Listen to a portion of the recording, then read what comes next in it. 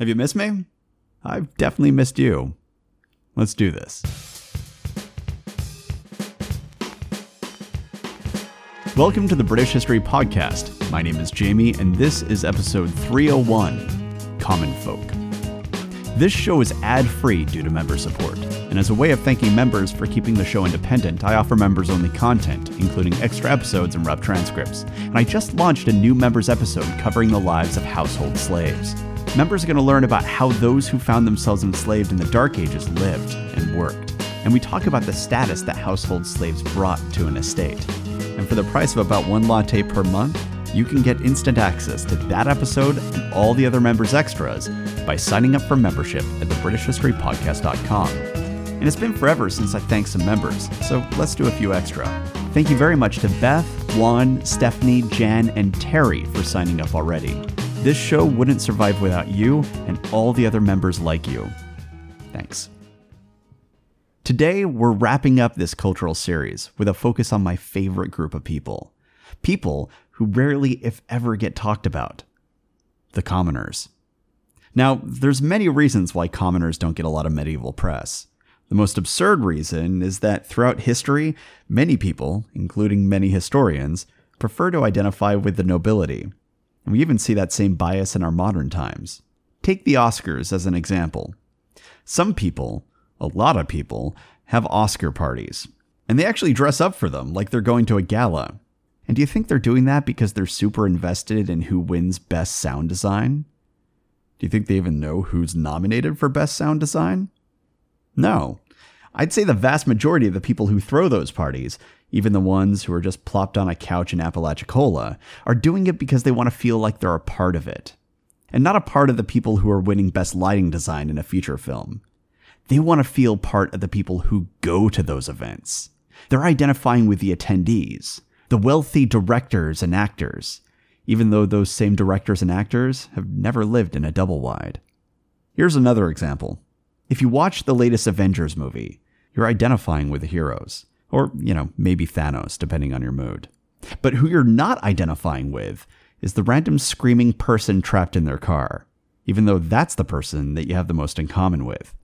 People, even scholars, trend towards identifying with the larger-than-life figures, rather than the people whose lives look a lot more like their own. So it's no surprise that the lives of common folk often get buried by the avalanche of material that's rehashing the life of Henry VIII, for the umpteenth time. And you might be saying, well, hey, that's a bit unfair. The commoners weren't written about all that much, so it's not our fault that we don't talk about them now. But the written record is just a very small part of history, and many times it's not even the most illuminating part. Furthermore, if we pay attention, we can actually see the shadows of their lives in that very same written record. You just have to be looking for it. So today, we're looking. And let's begin with an aspect of life that was familiar to many people living in the Middle Ages. And it's an aspect that most of you have also experienced. Being a tenant. The vast majority of the population were living on lands that were owned by other people. Now, some were slaves, but most weren't, but they were still living in some form of tenancy. They were tenant farmers, peasants, that sort of thing. Because unless you had bookland, you were a tenant. And you might be assuming that this was purely low-ranking people. But when we look at surviving leases, we find that many tenants were thanes. Low-ranked thanes, but still thanes. Pretty much everyone but the most powerful members of society were living on lands that were owned by someone else. And that meant that those powerful people literally held control over their lives. If tenants wanted their basic needs met, shelter and food, then that meant keeping their landlords happy. And this power imbalance meant that the landlords were able to extract a heavy price for that tenancy. Here's one example of a tenant agreement. Quote, "He shall pay rent and payment for pig pasturage yearly, and ride and carry and lead loads, work and entertain his lord, reap and mow, cut the deer hedge and maintain the stall, build and hedge the manor house, make new paths for the vill, pay church scot and alms free, and perform halfworthware and horseworth, and go on errands far and near as he is bidden." End quote. Now, housework and horsework were the duties of looking after your lord's horses and falcons, because of course he had horses and falcons. But you'll notice that there's a hell of a lot of duties that are required of this tenant. And keep in mind that all of this, including the church scot and alms free, was in addition to the food rent that the poor tenant already had to pay, not to mention his expected ability to serve in the fyrd whenever it was called up. And here's the brutal part. This particular agreement isn't even all that onerous. Here's what was expected of the tenants of the bishopric of Oswaldslo. Quote, "They shall fulfill the full law of writing as writing men should. They shall pay in full all those things which justly belong to the rights of the same church, which in English are called church scot and tack. That is, payment for pasturing pigs, and the other dues of the church. In addition, they shall hold themselves available to supply all the bishop. They shall lend horses, they shall ride themselves, and moreover be ready to build bridges and do all that is necessary in burning lime for the work of the church. They shall at their own will make deer hedges for the bishop's hunting, and they must send their own hunting spears to the chase. Further, to meet the many wants of the bishop, whether to fulfill the service due to him or to the king, they shall always, with due humility, be subject to the authority and will of that commander who presides over the bishopric, on account of the benefice which is least to them." End quote. So not only do you have to pay rent, but you also need to ride with your lord, act as his messenger, act as his escort, build his hunting hedges, help him in his hunt, and even lend him your hunting tools. And of course, you also have to make yourself available for anything else the bishop decides you might need at any time. And if you didn't, well, then you might find yourself homeless and lordless. And as we learned last episode, lordless people could be declared outlaws and killed with impunity.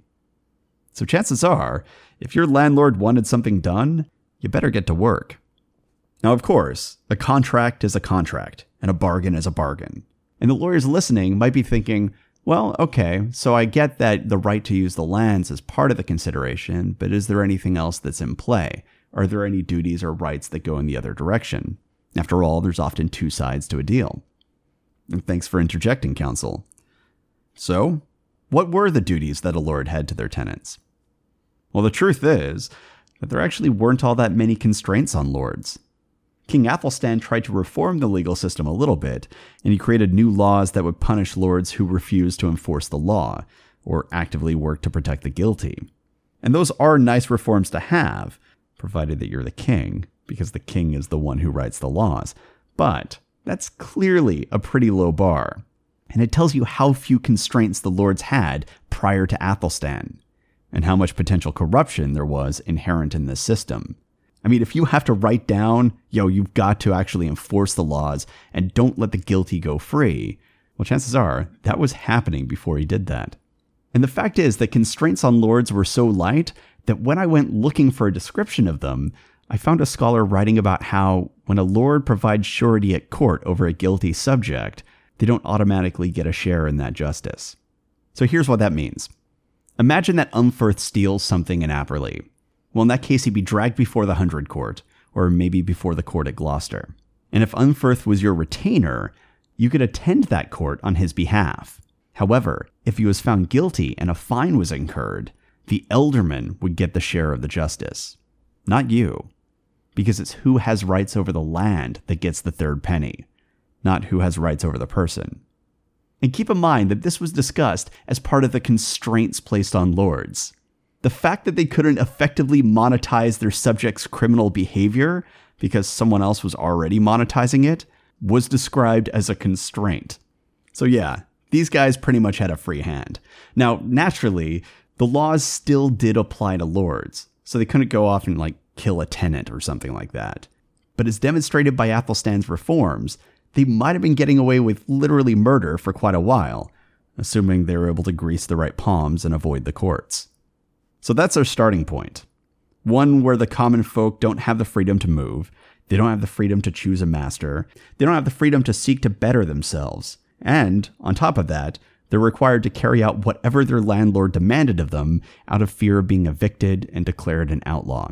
Meanwhile, so long as the lord isn't willfully evading the laws, He's free to do pretty much whatever he wants, and his only main constraint is that he might not be able to monetize you quite as much as he'd like to. And that's not because of a recognition of your basic duties, but rather because someone up the ladder was already extracting that money from you. So that's where we're at. But who you pay your taxes to, who you work for, and what sort of stupid homeowners association obligations you've been locked into are just one part of the lives of everyday people. And there's another change that's been developing so slowly it's almost invisible. And this has to do with the question of who is permitted to do violence. After the withdrawal of Rome, things got a bit rambunctious on the island. And this was a change, because while the empire was rolling, Rome claimed exclusive dominion over violence. But when they left, that playing field opened, and it resulted in war bans, blood feuds, and all the things that we become quite accustomed to during our tour of the Middle Ages. Eventually, this gave rise to the Weregild, the man price. And the thinking was that to stop the blood feuds, it would be agreed that if someone killed someone else, then they owed the victim's family a specific sum, and then the matter would be settled. And that worked for a while. But things have changed. And as the lords have expanded their wealth and status, they also expanded their control over violence. Watching the legal codes develop, we see that the power to punish and the power to execute begins to reside with the state and not the individual. We also see a change in archaeology. This is an era where we start to see an increasing number of deviant burials, basically non-typical burials, which can indicate a potential outsider status for the occupant. And many of these deviant burials are found in boundary areas, or no man's lands, places that seem to be execution spots. And here's the thing. These bodies in these burials show clear signs of execution. So what this means for the commoners is that the clannish culture of the early period was coming to an end. And now, if you were a commoner, you wouldn't go to your family group in search of justice. You would go to the state. Which, as we've discussed, might not work out, since the lords apparently weren't always on the up and up. So your life as a commoner meant that you were at the mercy of a corrupt and often capricious government run by people who had little in common with you and who felt no responsibility towards your well-being. And while you can never escape death and taxes, you also couldn't escape the more mundane realities of your daily life either. Health and diet. And this is where archaeology becomes super useful. Because while the written record only gives us hints as to the way regular lives were lived, like tenant records, the archaeological record shows us a great deal more about the actual daily lives of the people who make up the majority of these people now being called the English. But the thing about archaeology, and history in general, is that every piece of evidence is evidence of a particular time and place. That means that they are all unique, and we always have to be mindful of that when we extrapolate findings. The burials of one location might show different health, ages, and sexes than the burials of another location. These graves contain individuals, and as such, they each have their own stories. Furthermore, like individuals, communities have their own characters and trends. And what this means is that when we talk about things like lifespans, there's variation that can depend on all manner of factors, including genetics, diet, lifestyle, wealth, disease, war, the list goes on and on. But there are some trends, and we're going to talk about those trends in broad strokes. As you might remember back when we were talking about the Roman occupation, we discussed the impact that the occupation had upon the health of the local population, and how, upon the arrival of the Romans, the vast majority of the local Britons immediately became shorter, sicker, and died younger. Like, immediately. And this was something that persisted throughout the occupation. But here's where it gets fun. You might also remember that once Rome withdrew, lifespans lengthened, people got taller, and they were also healthier. I know that flies in the face of the fire and brimstone account of Gildas, but largely what he was talking about was politics. This group is fighting with that group, this leader is being a bit too sinful, that sort of thing. He wasn't talking about the health of the general population. Furthermore, the idea that people got healthier after Rome also flies in the face of what we imagine as progress. People tend to look at stone structures and assume that that means that everyone was doing really well. But Britain, under Roman occupation, suffered brutal inequality, and it was this inequality that made those structures possible. And when Rome withdrew, those inequalities lessened. And as a consequence, there were fewer stone buildings, but the lives of the common people largely improved. But that was a long time ago, and over the centuries, this situation has shifted. It happened slowly, but bit by bit, aristocratic structures began to assert themselves and consolidate power. And by the point that we're at in the show, we're back to intense social inequality. By the 10th century, a very small group of individuals were living off the labor of large numbers of individuals who were either literally slaves or were locked into a tenancy system where they might as well have been slaves. And that starts to be reflected in the archaeological record. The inequality becomes so extreme that it is etched into the very bodies of the people who were living through it. For example, we see changes in bone structure and changes in height. An examination of the graves at Rounds and Wareham Percy found that medieval 1-year-olds were roughly the same size as modern babies. And that difference got worse in adolescence. 14-year-olds from about this period were roughly the same size as modern 10-year-olds. And for a young boy, that's about a foot behind schedule. And what's interesting is that while these children were smaller than their modern counterparts, if they lived long enough, they stood a good chance of reaching the full height of a modern adult. The trick, though, was living long enough to get there. Modern people tend to reach their full height at about the age of 18. But for the common folk of the Middle Ages, well, they probably wouldn't see their full height until they are fully about 29. So, why were they so short? Well, it was because they were unhealthy. And this unhealth began before they were even born. Looking at the grooves on baby teeth, which begin to form while the baby is still in the womb, we're able to see the telltale signs of stress from malnourishment. And that means that women were often sick and malnourished during their pregnancies. And then when we look at common folks' adult teeth, we see more signs of extreme malnutrition that was taking place during their childhood and beyond. The absolute numbers of people experiencing persistent malnourishment can vary.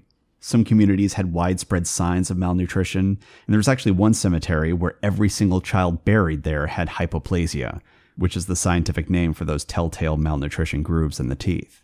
But other communities had a more scattered distribution of these problems, with some individuals suffering from it, while others appearing to be fine. So what does this mean, beyond the fact that you had a number of people who were short and had unhealthy-looking teeth? Well, these people were also likely developmentally delayed, and sexual maturity in particular would have developed later in life. This malnourishment would have also had a significant social impact, because studies have shown that people who suffered from childhood malnutrition are also more likely to be learning disabled, to have anger management problems, to respond to the unknown with fear, and to have reduced independence. So what we're talking about here are societies where a lot of people behave like your crazy uncle after a few drinks on Boxing Day. And unlike height, which would eventually normalize by their late 20s, the social and mental impacts of malnutrition can persist for the rest of their lives. Furthermore, economically, the issue of delayed physical development and sexual maturity is a huge problem for a society that was built around the exploitation of physical labor.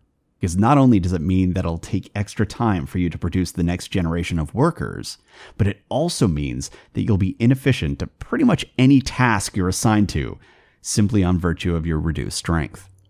Furthermore, childhood stresses like extreme malnutrition result in reduced resilience to infection, injury, and disease, which means you might not live very long. And even if you do, you might find yourself carrying debilitating scars as a result of the ailments that, had you been healthier, you might have been able to more effectively fight off. And sure enough, when we look at skeletal remains, we see signs of anemia, disease, low birth weight, infection, parasites, inflammation, and all the other markers that a scholar looks for in people who are living in unhealthy conditions. And all of this would have made a life of hard labor much more difficult. So when we're talking about people working out in the fields, and the organization of new villages where peasants could gather support for each other in their tasks, this might have been a reaction to an increasingly unhealthy and therefore more needy population. As the lords extracted more and more from their subjects and their lands, the workers that were generating that wealth were getting sicker and weaker. The inequality that was financing the lord's lifestyle was beginning to actually reduce the productivity of the region. And wouldn't you know it, it wasn't long before the lords figured out a way to increase their wealth extraction. Not through a better diet or lifestyles for the workers, just through reorganizing the workers to be closer to the fields and to one another so they could still work even though they were sick and weak. And something to keep in mind is that when we look at these skeletons and we see signs of illnesses, those are left by ailments that the individual survived. That's how you end up with marks on your bones. You have to live with the disease long enough so that it could actually leave evidence. Consequently, the people who died quickly of an acute illness might have skeletons that appear healthy. So we're likely not even seeing the sickest among the community. Weirdly, we're seeing the portion of the population that survived, at least for a time. And the truth is, the scourge of illness and famine very well could have been worse than what the evidence tells us directly. And then there's the basic issue of mortality. How long did people live? What did these communities look like on a demographic level? And again, it varies from place to place. And as we've talked about in previous episodes, the big trick here is getting out of childhood. But even once you do, your numbers aren't all that great, especially for women. Women died young. Imagine that you're a part of a generation of young women at Apperly. You lost some of your friends to childhood illness and things like that, but now you've got a group of girlfriends who made it past childhood. It wasn't easy, but you're here now, and you're teenagers. And height-wise, you're probably only about as tall as an 11 or 12-year-old today. But for your community, you're getting close to that age where you might want to start to think about a family. So there you are, hanging out with your girlfriends, people you've known all your life. And I'm generalizing here, but based on the averages compiled from the remains found in several cemeteries, there's a good chance that half of those friends who made it to the age of 15 would be dead within a decade. Half, by the time you reach 25. And that meant that half would actually be dead before they are even fully grown, thanks to the delayed development that was brought on by malnutrition and illness. The men actually had a better survival rate. Oftentimes, men were twice as likely to reach 35 as the women in their community. Twice as likely. Now, the causes for why there's so much mortality among women could vary, but a pretty big one was pregnancy and childbirth. And this is the story throughout history, though history has long ignored it. Far more women have died giving birth than men have ever died fighting in battle. And as we talked about, we see plenty of signs that pregnant mothers were suffering from illness and malnutrition. And the fact is that childbirth is dangerous even when you're healthy and you have access to modern medicine. And these commoners didn't. Consequently, people dying young, including family members, would have been a common experience. And think about what that would do to you, and what that would do to the outlook for a community. Many first-time mothers would have been giving birth without the support of their own mothers, because their mothers would already be dead. My Nana was a major figure in my life, but had I been born during this era, I likely never would have known her. Furthermore, because men were twice as likely as women to reach the age of 35, that meant that there would have been a lot of widowers. So what happened there? Did they remarry? And if so, what would that mean for younger men, since they were now trying to compete with older and more established men for a partner? Also, while men having double the chances of reaching 35 sounds pretty good, those odds were still pretty bad. So what happened to the children who lost both parents? You have to imagine that these peasant villages had orphans. Life as a commoner must have been bleak. And life only got more bleak as common folk moved into towns. In places like London and York, we see signs of infestation, infection, and disease. And that makes sense. It isn't like these towns had effective sewage systems or water purification plants or any of the other systems that make city living possible today. Instead, we're dealing with people having cesspits in their backyards and grabbing a bucket of water from the stream, which runs right next to a bunch of cesspits. The smell of these towns alone would have been overwhelming. But beyond that, it was also dangerous. And not just for illnesses linked to poor sanitation, like dysentery, but they also functioned as breeding grounds for the bigger marquee contagions. Ailments like tuberculosis and leprosy, which were actually rather rare in small rural settlements and usually died out before they could spread too much. But in urban settlements, they could rage like wildfire. And we're now approaching the period where the population concentration and the poor sanitation were reaching levels that would allow them to do exactly that. So as we move forward in the story, and we talk about towns and cities, always have this in the back of your mind. These places weren't just bustling markets. They are also smelly hot spots for disease that left large numbers of the population disabled or even dead. Depressing, right? But there were some people who were doing okay. There was a group that was starting to construct buildings out of stone, just like the Romans did. And it was a group that also had varied, healthy diets. And they had systems built to provide safe drinking water, or at least as safe as they could make it. They even organized their homes to reduce the risk of contamination from sewage. And wouldn't you know it, they tended to live much longer lives. Rather than over half of them dying before 25, many times 2/3 of them would live beyond 40. And I'm talking, of course, about the lords and the clergy. They were doing pretty great. Though that being said, they weren't entirely spared from disease. Archaeologists have identified telltale marks of illness in their skeletons too, particularly the ones for type 2 diabetes and obesity. Because you know I'm all about that bass, no trouble. If you have any questions, comments, or concerns, you can reach me at thebritishhistorypodcast@gmail.com. We're also on Reddit, and you can join all our other communities by going to the communities tab of thebritishhistorypodcast.com. Thanks for listening.